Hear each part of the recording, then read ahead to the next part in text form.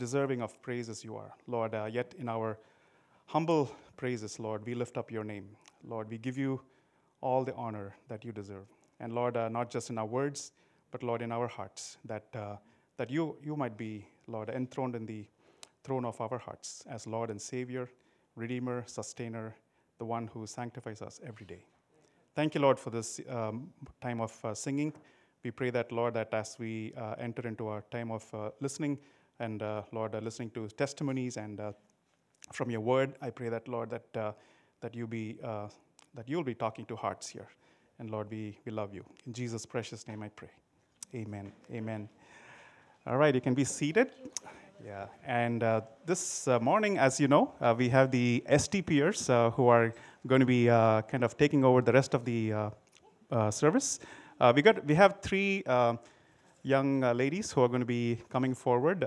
First, in this order, it's going to be Elda, followed by Elena, and followed by Jenelle, and then a not so young gentleman, Robert Dueball, at the very end.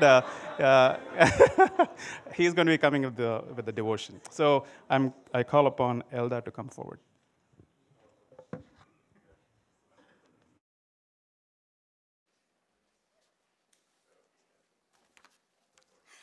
Hello. I haven't had the opportunity to meet you all, so I'd like to briefly introduce myself. My name is Elda Clingan, and I live in Saltillo, Mexico. I'm here in California to do STP. Several different people have asked me why I live in Mexico, so I'd like to tell you a little bit about my family. In the 1950s, my grandfather made the decision to go live in Mexico as a missionary. When he left Michigan, 3 of his kids had already been born. The oldest is Bethan Tidmarsh, whom you all know, and one of these other kids was my dad. My dad did come back to the States to do some studying, but most of his life was spent in Mexico. That's where he met my mom, and that's where they got married. Most of our summers we've spent in the States, but we continue living in Mexico because that's where we believe the Lord wants us to be now. There are 7 kids in my family. 4 of them are boys, so yes, I've lived a very rough life. My parents were only able to have 3 biological kids, and they thought they would never have their dreams of having this big family, but the Lord had other plans in store. He brought other 4 members to the family through adoption. I'm one of them. I grew up in a family where I was completely surrounded by good and rich heritage. Some of the most spiritual and God-loving people I know are my family members. And for as long as I can remember, the church I've grown up with meets at my home on a weekly basis for Sunday meetings and Bible studies. We're a small group of around 60 people. I had always heard about God, who he was, and was completely familiar with the Bible. With its stories, these were part of who I was. And if anyone were to ever ask me if I were a Christian, I would have said yes. Now, it's no secret that many kids raised in Christian homes don't always follow the Lord or struggle to follow him and just live a double life. In my family's case, we were no exception. When I was 9 years old, I remember coming home and find both my parents brokenhearted and sad. I asked them what the problem was, and my parents explained to me that one of the deepest and heartbroken decisions they can go through as parents is having one of their kids tell them that they don't want to follow Christ and they don't want to be a Christian. And that had happened with one of my siblings. He had said that he didn't care to live at home anymore, and he didn't care to have a personal relationship with the Lord.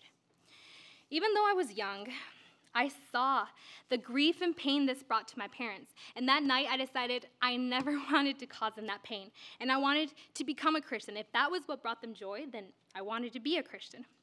And it seemed like it worked. At the time, my parents were overjoyed that one of their kids had decided to follow the Lord. But I didn't understand what it meant. All I was doing, I was just trying to be a good daughter.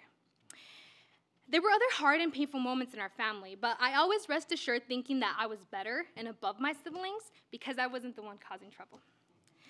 As I grew up and entered my teenage years, things began to change in my life. At that time, I was sure my goal in life was to be a successful musician. So I joined my city orchestra in the hopes of becoming the world's best violinist. We had rehearsals every day from 3 p.m. to 8 p.m., and when I wasn't at rehearsals, I was at some event, concert, or something music-related. It had become my life. And in this orchestra, there were about 100 kids. One morning, a couple of hours before our daily rehearsal, we were asked to come in early. There was an emergency, and the directors wanted to talk to us. When we got there, they told us the sad news that one of our closest friends and our best clarinet player had committed suicide. It was really bad. After we finished the meeting, my friends had so many questions for me. Where was he now? Was he in heaven? He should be right. He was a good kid. I felt like I was supposed to know all the answers. I was the Christian girl, right? But I didn't. I felt so lost and couldn't answer their questions. I tried to get over it and think of other things. So many questions were just confusing my mind. After a couple weeks, everything went back to normal, and I thought I was over all these questions. But less than a month later, we were called in again. Our cello teacher, after leaving a party late at night, while he was walking to his car, he was stabbed and killed for refusing to give up his car keys. This was major headline, major news. Everyone was talking about it. So there I was, not even a month later, and we're grieving another death. Once more, I was completely surrounded by these questions, and I had no answers to them. I began to wonder, am I a Christian, and what does it mean to be a Christian? Some people can remember the exact date, maybe the exact hour of when they were saved. I don't. But I remember coming home with a heavy heart and aching soul, longing for answers. That night, our church had its weekly Bible study. The Bible study that Wednesday was about Isaiah 53. And it says, "All we like sheep have gone astray. We have turned each one to his own way. And the Lord has laid on him the iniquity of us all." I was one of these sheep that had gone astray, and he had laid my iniquity on him. I saw myself as that sheep and wondered if there was a way that sheep could come back to the shepherd. I realized my need for a Savior, and there was nothing I could do on my own to have a relationship with him. Nothing I could ever say or do was enough. Only by his blood and his work on the cross could I be saved. After the meeting that day, I went to my parents and I shared how I felt. It was there and then when I became a Christian, when I truly and knowingly committed my life to the Lord. 1 John 1:9 says, "If we confess our sins, he is faithful and just to forgive us our sins and to cleanse us from all unrighteousness." I confessed my sins that day, and now I know I have eternal life with him, and I can freely say, I am his and he is mine. All of a sudden, this made sense to me. When I was little, I had been adopted from some unknown place. My parents had been willing to do so much for me even without knowing me. I had been loved from them since day one. Now, I was having a second adoption, not a spiritual one, and I was being born into the family of God, and I had a loving father who was willing to give the most loving gift of all, his own son. What a gift. I used to think my identity would depend on what I did in this world or what I would become. Through life, I've realized my identity is found in Christ and who he is. And my prayer's life is to be able to say, only one life to offer, Lord. Take it, I pray. Nothing from thee withholding. Thy will now I will obey. Thou who hast freely given thine all in all for me. Claim this life for thine own, to be used, my Savior, every moment for thee. Thank you.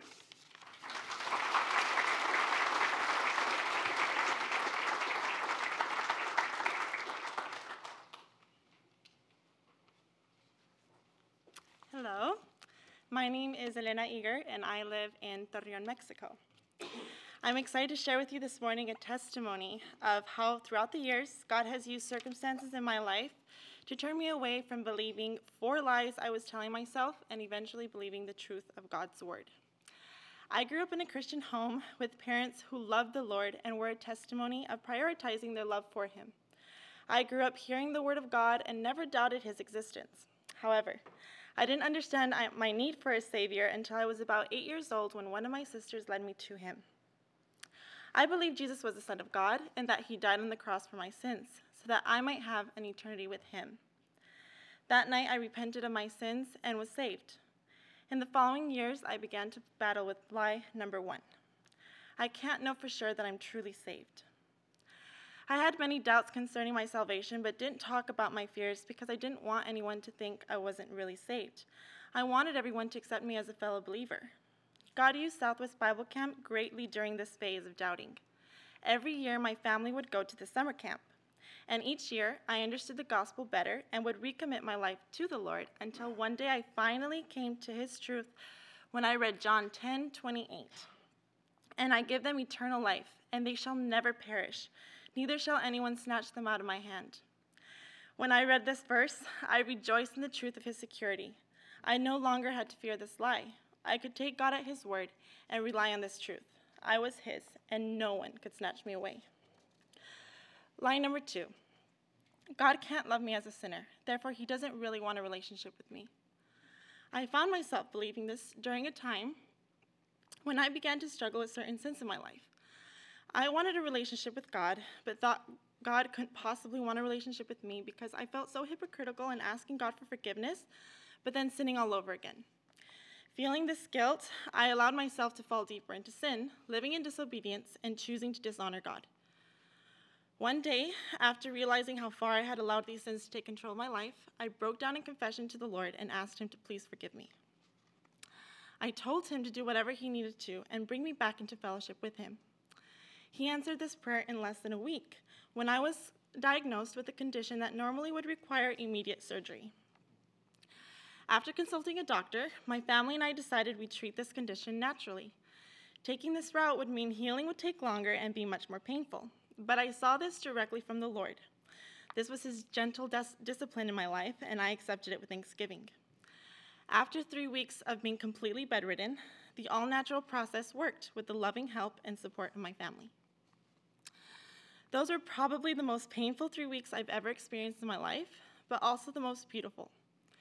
When I look back on this time, I remember how the Lord didn't only heal my physical condition, but more importantly, he healed my spiritual state so that I wouldn't continue running away from him. I'm so grateful for that time, for having returned to the goodness of his truth and realizing an intimate relationship with Christ can be experienced and that he truly does desire to forgive. For we do not have a high priest who cannot sympathize with our weaknesses, but was in all points tempted as we are, yet without sin. Let us therefore come boldly to the throne of grace, that we may obtain mercy and find grace to help in time of need. Hebrews 4:15-16. Line number 3. God cannot use me to witness to others. I spiritualized this lie by telling myself that since I'm not very knowledgeable or as familiar with Scripture as I should be, people would be turned away from the Word instead of being drawn to God by my lack of ability. God convicted me of this, showing me that my eyes were looking only at my strengths and not at God's power. During my time living and working in Albuquerque, New Mexico, God placed a burden on my heart for my coworkers. Desiring to lean on God for strength, I saw his provision while sharing the gospel with all my coworkers, inviting them to meetings and to my sister and brother-in-law's house for a meal. Things were going great until one day this truth was tested when my manager started questioning my beliefs in front of those I had been witnessing to. He tried to ridicule the gospel and those who chose to follow it. Of all my coworkers, he was the one I had decided I would never have the opportunity to share the gospel with and secretly hoped I would never have to, seeing he'd be the last person on earth who would be interested in anyway. God certainly has a sense of humor. God used that tough conversation to open doors for what followed. The very next week, my manager asked if he could visit my church since he heard I had been inviting people. I was shocked. He went. Within a year, he made a decision to follow the Lord and is active today in that local assembly. 2 Corinthians 12:9, my grace is sufficient for you, for my strength is made perfect in weakness. Therefore, most gladly, I will rather boast in my infirmities, that the power of Christ may rest upon me. Line number 3, God can't use me to minister my own assembly. This is the most recent change the Lord has brought about in my life. I've always desired to be committed to my local assembly, be active, and prioritize attending meetings the way I've always seen through the example of my parents and grandparents, but usually found I had no pleasure in doing so. I noticed I had been discouraged by the lack of activities and from seeing so many young people walk away from the faith who at one point seemed committed. I felt there was nothing for me in my church. I was looking for what I could gain instead of what I could give. God asked me again to allow him to use me and not allow myself to stop him from furthering his purposes through me. He placed a burden on my heart to reach out to young believers in my assembly who were struggling in their walk and who didn't have someone to come alongside them and help carry their burden on their journey of growth in the Lord. It hasn't been easy being someone who has always used the excuse of being shy, introverted, and ungifted to have to be put out of my comfort zone. But through God's grace, He has used this to open doors for Bible studies, evangelism, and other ministry opportunities. I praise the Lord for this amazing blessing that this has been in my life, and look forward to what the Lord has in store as I am only beginning to grow in this area. Today, that is my prayer, that the Lord would use this time at STP to equip me to go back to my local assembly and continue the work He has begun in me, and learn to seek God's truth and speak them to my heart. Show me your ways, O Lord. Teach me your paths. Lead me in your truth and teach me. For you are the God of my salvation. On you I wait all the day. Psalm 25, 4-5. Thank you.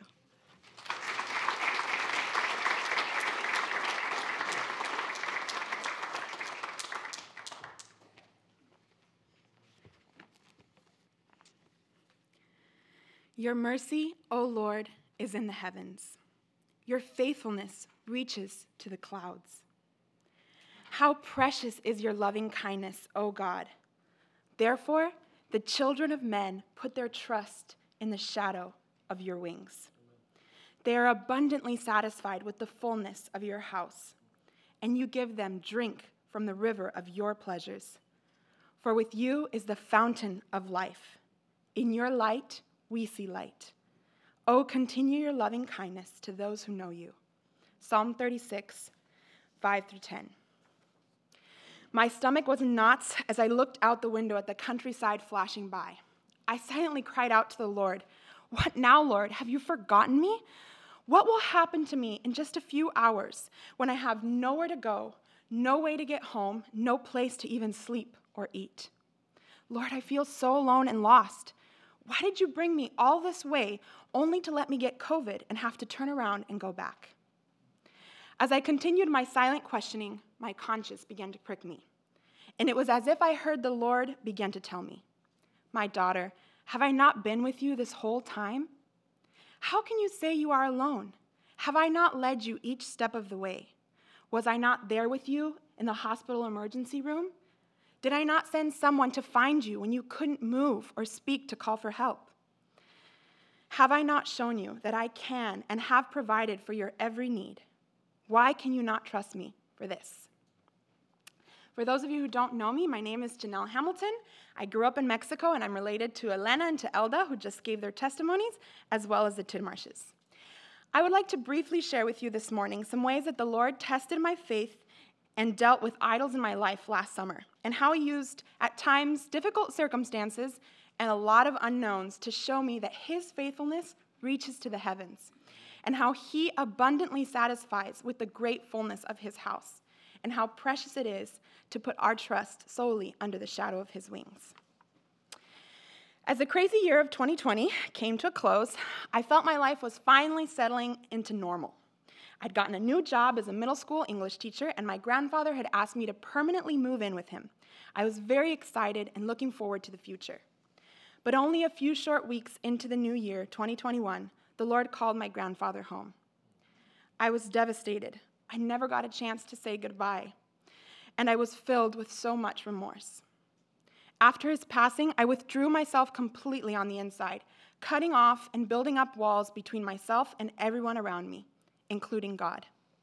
I pushed people away, letting roots of bitterness grow. It was a time in which I felt the Lord was cold and distant, unreachable, and even unloving. Of course, it was me that those words described. I was just too blind to see it.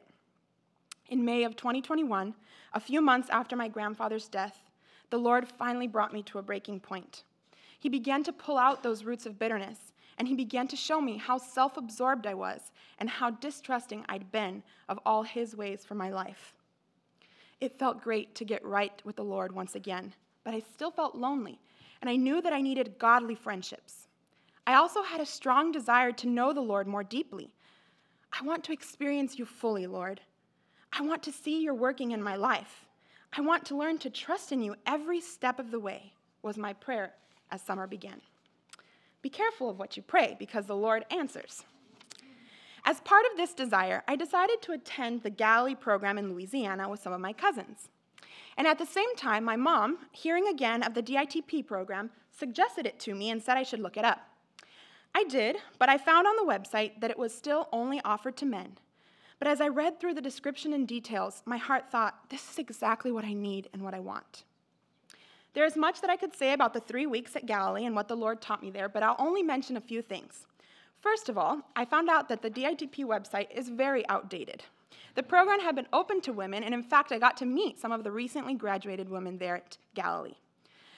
I began to pray and seriously consider attending the program, but in my mind, it would have to wait. I had committed to my job, and I had no funds to even sign up for DITP. One day, they called a few of us into a meeting, asking if we'd consider joining the program that very year. I felt a great desire to join, but all I could see were the things that were keeping me from signing up. The Lord must have decided that he needed to get to work right away on this very hard-headed and stubborn girl, because as I walked out of that meeting, I was slipped an envelope with money inside. But my faith was so small, I had a long way to go.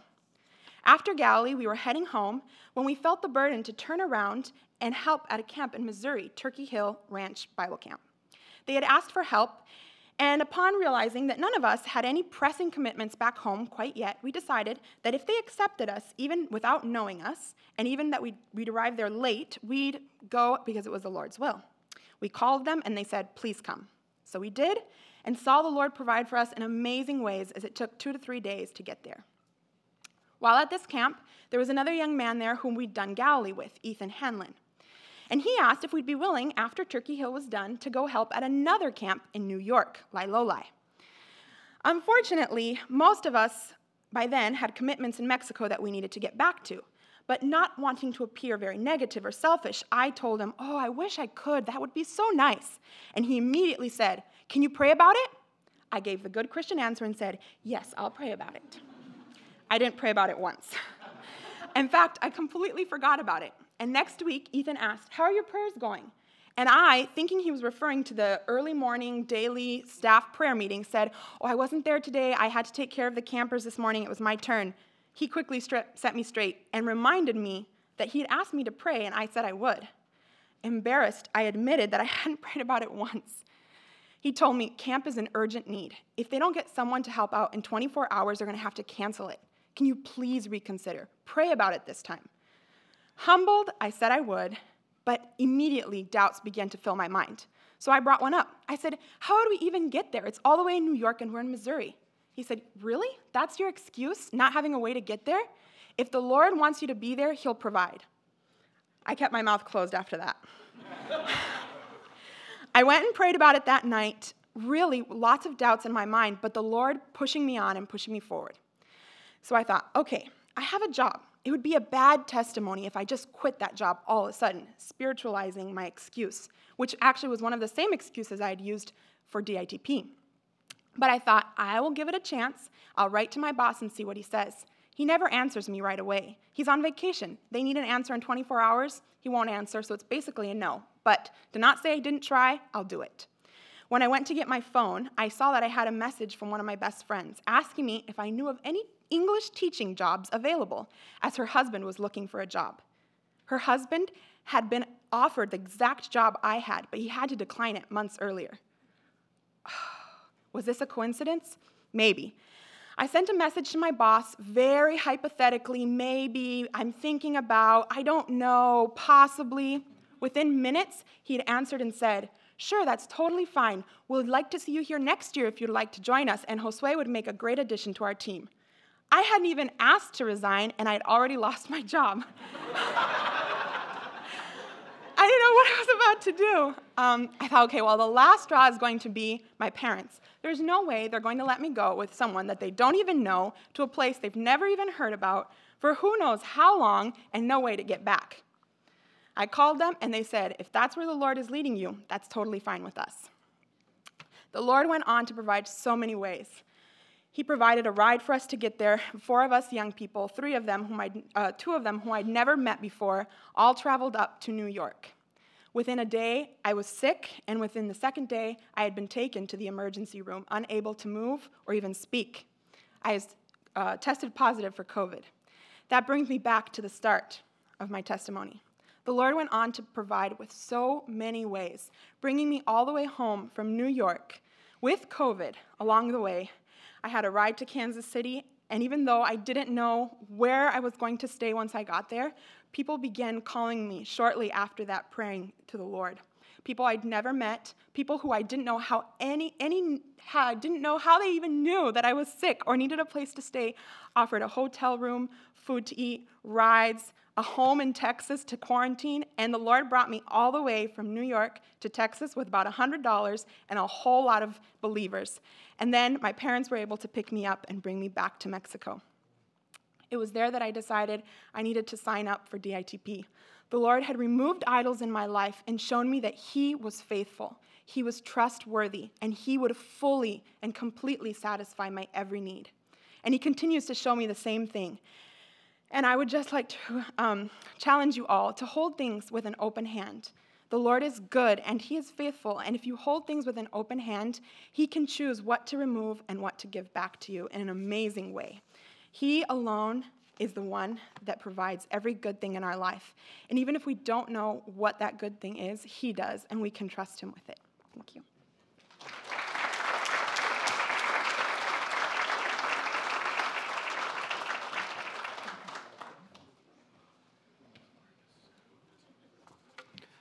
That's going to be a hard act to follow right there. It was 1986 when Ronald Reagan said that the 9 most frightening words in the English language are, "I'm from the government and I'm here to help." Now, when you consider the current ineffectiveness of our body politic, you can probably more than understand that statement. So, where do we turn when we need help? Depending on what you need help with, you might turn to a friend or a neighbor, someone you trust, right? But what if it's something more specialized, right? Something your friends and neighbors really can't help you with. Like if your plumbing is out, right? You need to call an expert, you need to call a plumber, right? So you call the plumber, and then you wait for him to show up, right? In that 4-hour window, losing hope minute by minute that he's ever going to show up, right? He said, "I'll be there by 4." It's 3:55. He's not there. And minute by minute, they're not showing up. The leak under your sink continues to grow, as does your anxiety about the damage that's being done to your cabinet and your subfloor, and it's just, he's not showing up. And then, minutes before you have to leave the house to go pick up the kids, there he is at the door. He comes in, fiddles under the sink for a few minutes, and then sends you a bill. As Christians, where do we look for help? Where are you waiting? My question is, are you waiting for help to show up in your walk with the Lord? I have to confess, I've often been guilty of this kind of waiting for Him to show up and drag me out of my circumstances or change my heart. In this process, it really leads to a sense of hopelessness over time. Have you ever felt that way? While God does use other believers in our lives, and we are called to be part of the body to build up one another, there is an aspect of our Christian lives where help is not coming. Help is not coming because God has already given us everything that we need. And really, in my circumstance, I had a responsibility in my walk with Him. Would you please turn with me to 2 Peter chapter 1. We'll be looking at verses 1 through 8.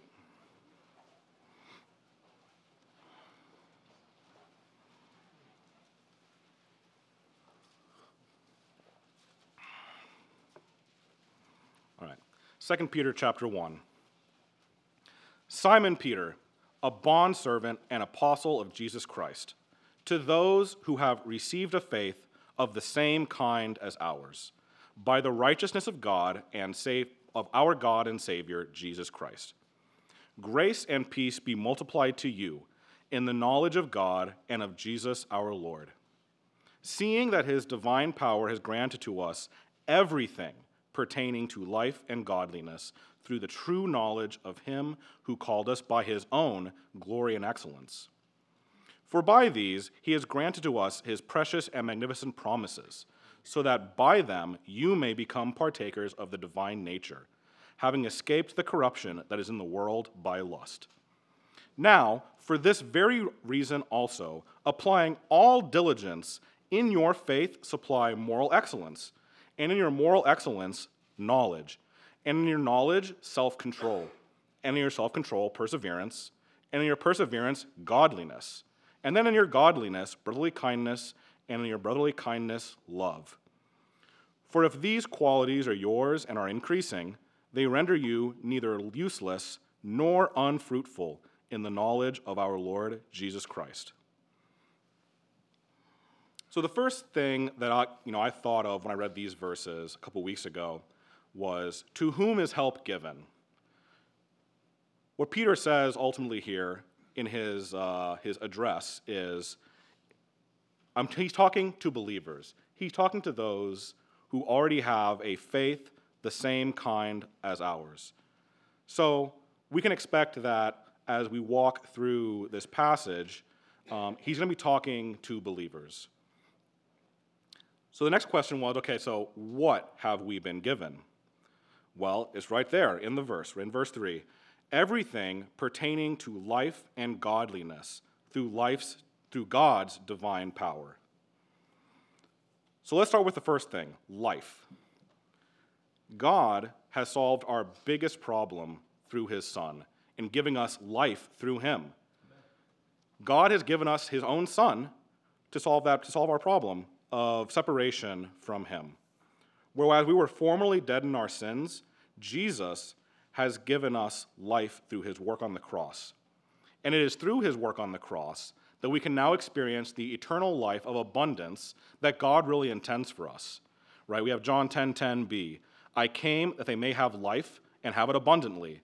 Right? And then later down the road in John 17, verse 3, Jesus tells us that this is eternal life, that they may know you, the only true God, and Jesus Christ whom you have sent. The second part here is that God has given us everything we need for godliness. I kind of phrase it up as sanctification, right? The process of becoming more like him. And in that work, for that work, he has given us his Holy Spirit. John 14:16-7 tells us, Jesus tells us, I will ask the Father, and he will give you another helper, that he may be with you forever. That is, the Spirit of truth, whom the world cannot receive, because it does not see him or know him, because but you know him, because he abides with you and will be in you. And later in the same chapter, Jesus tells us, but the advocate, the Holy Spirit, whom the Father will send in my name, will teach you all things and will remind you of everything I have said to you. I want to put this disclaimer up front here before we kind of walk through the following verses, that we've been given the Holy Spirit as believers so we can walk with God. The Holy Spirit is not going to help us do things that are contrary to his nature. So if you're hoping for the Spirit to help you in a way that is contrary to God's means, contrary to his ends, that's not going to happen for you. The other thing that Peter mentions here in this verse is that God has given us his precious and magnificent promises. I did a little research, and it's estimated that there are over 7,000 promises in the Bible, and many of those are related to holiness and sanctification. There are things like freedom from sin's dominion, grace that is sufficient, and that we've been given the power to obey his commands, obey God's commands. And Peter tells us that it is by these promises that we have escaped and are escaping the corruption of the world. So we should definitely consider them precious.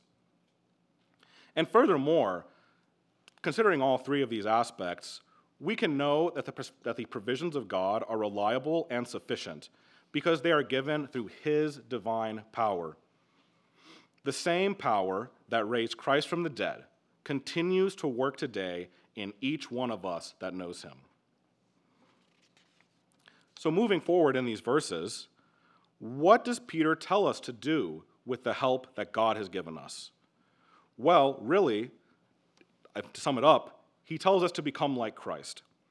he says that we can become partakers of the divine nature, that we should become partakers of the divine nature and make God's promise of being transformed into the same image of Christ a reality in our lives. You might think of this as cultivating Christian character or alternatively pursuing holiness. Even in the Old Testament, really, definitely Old Testament, in Leviticus, God says to the Israelites, "Be holy, for I am holy." That hasn't changed for us today. In our endeavor to fulfill God's desire for us to be like his Son, that's what we're doing. We are being holy. We are becoming holy, for he is holy. And we are growing in holiness. And it's really only with the help of the Holy Spirit that we can cultivate this holiness. So having been given all that is necessary to live the divine life, it is now on us, it's our responsibility as believers to diligently cultivate Christian character. So how do we then do that? Well, Peter lays this out for us in the following verses, right? First thing he says is, apply all diligence. So it is by diligent supplementation of our faith with these 7 elements of holiness that Peter is calling us to work through. And it's with the enabling power of the Holy Spirit that we can be successful in this endeavor. Now, thinking about what this being our responsibility, we need to understand that sanctification does not come automatically. God will not make us holy against our will or desire, and it's not up to the Holy Spirit or other Christians we know to do the work for us. Peter's telling us that we need to diligently apply ourselves as students before an exam or an athlete before a competition and focus on the task at hand. So the first aspect here that Peter points our attention to is moral excellence. I kind of thought of this in 2 ways. That moral excellence you could consider as agreeing with God, right? That your morals align with his. And furthermore, agreeing with God in such a way that your morals direct your actions.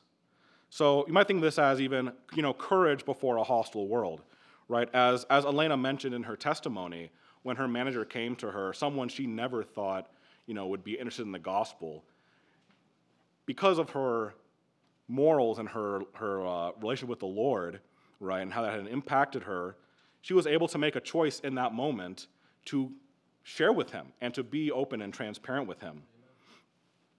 So we need to be constantly on guard in this respect to make sure that our morals and our actions are aligning with the Lord. Because really, in the heat of the moment, our old nature can rise quickly if we're not careful. The next thing that Peter tells us to add to our faith is knowledge. We need to be filled with spiritual truth by studying the Word of God. It is really easy for us to believe the various lies of the world or the lies of Satan, or even the lies that we hold internally, if we are not if we're not studious of the Word. Even in the wilderness, right, Christ quoted the Scriptures to rebuke Satan, who then fled from him. So study the Bible like your life depends on it, because it's through your diligent study and obedience to the Word of God that you'll develop the practical skills you need to walk well. Peter then calls us to self-control. And similarly to our moral excellence, we need to exercise self-control. Right? There are so many things in the world that vie for our attention and so many snares that desire to entangle us. And so as we walk through this minefield of life, we need to maintain discipline and stay focused on the goal to which we are striving. Whether it's discipline in prayer, Bible study, or our use of time, we need to exercise self-control. And self-control is really maybe one of the best ways that we can engage the Holy Spirit, because it's by denying ourselves and that we give him room to work. And finally, one of the things, an encouragement on self-control is that as you practice self-control, it becomes easier to be self-controlled. And my The conclusion I came to with this is part of the reason for that is that as we exercise self-control and give the Holy Spirit more room to work, the things that are desirous to him, the things that he wants, become more desirous to us. And in the same way, we need to develop discipline. In the same way we need to develop discipline by self-control, we also need to persevere in discipline. Putting off the old man is not a one-time event. If you consider that you need to have self-control, well, you need to persevere in self-control for that to be effective. And persevering will grow in perseverance, as things which once seemed difficult or not worth our time increase in value to us, really because of the Holy Spirit. Peter then tells us in our perseverance to cultivate godliness, right? In the process of cultivating Christian character, we're changed, and our lives should be reflecting God ever increasingly. Our personal, practical holiness should grow to the point that there's a supernatural quality to our conduct, and as children of God, there should be an unmistakable family resemblance. When I was thinking about this verse, I really thought about, Peter Thomas and Brian Thomas, and there's no denying that Peter is Brian's son, right? From the way they look to the way they talk, you can tell that they're related. And in the same way, we should be reflecting God in our lives, in our actions and our words. And finally, Peter points us towards brotherly kindness and love. This is part of the family resemblance, that is, an outward expression of brotherly kindness and love. In John 13, Jesus tells us, "A new commandment I give to you, that you love one another, even as I have loved you, and that you also love one another. By this, all men will know that you are my disciples, if you have love for one another." So in that, it is our love for each other that identifies us as Christians to the world. A spirit-driven love of the brethren that leads to a love for all mankind. Right? Then love is not easy, right? We have conflict between each other, and so we really do need the Holy Spirit involved in our day-to-day interaction with each other and with the world to express this love. So ultimately, there is a gift that comes out of obeying these things and developing these characteristics. Peter tells us that out of these 7 characteristics that we must diligently supplement our faith with, that if we develop them, we will be useful and fruitful. We'll be productive branches in the vine, bearing fruit day in and day out. And I was thinking it's very convenient to have the Fruit of the Spirit banner behind me as we talk through this, because this is what fruitfulness is. Love, joy, peace, patience, kindness, goodness, faithfulness, gentleness, and self-control. I swear I know those. Anyway. And really, this fruit, it's beneficial to us personally. It's beneficial to the body collectively and to the world. So in conclusion, God has given us everything we need for life and godliness in salvation through his Son and his Holy Spirit as our helper in sanctification. We can expect no greater portion than that which he has already given us, because he's already given us himself in full. He has not withheld himself from us. The helper he has provided is not without purpose, though. His goal and purpose are to help us grow in holiness and cultivate Christian character, becoming ever more like Christ and becoming ever more attuned to his Spirit. And consequently, we need to remember that the Holy Spirit has not been given to us to serve our purposes, but God's purpose in this. We also need to realize that every attribute Peter instructs us to cultivate, moral excellence, knowledge, self-control, perseverance, godliness, brotherly kindness, and love, require us to take diligent, disciplined action. The Holy Spirit is our helper, but he's not going to do the work for us. Consider this. As a musician, I have several tools that I can use to help me practice. I have a tuner to tell me, where I fall with respect to true pitch, and I have a metronome to tell me where I fall with respect to true time. And they can be extremely useful. But if I don't apply them in diligent practice, they're of no use to me. So, brothers and sisters, do you think that you need more of the Lord before you can grow in holiness? Are you waiting for him to drag you out of your circumstances or change your heart? If you are waiting for that kind of help, stop. And I'm not saying that there will not be periods of waiting on the Lord, right? We are instructed to wait on the Lord, but it's not this kind of waiting. So consider how you can diligently pursue holiness and the cultivation of Christian character in your lives. Let's pray. Dear Heavenly Father, we're thankful for all that you've done for us already, Lord, and it's so much. Lord, you've given us your Son and salvation through him, Lord, and you have provided your Holy Spirit to us that we can grow in holiness and grow in relationship with you. Lord, I pray today that you'd be helping each one of us to examine our lives and see where we can pursue these 7 attributes diligently and just continue to glorify you. Lord, we love you and we praise you in Jesus' name.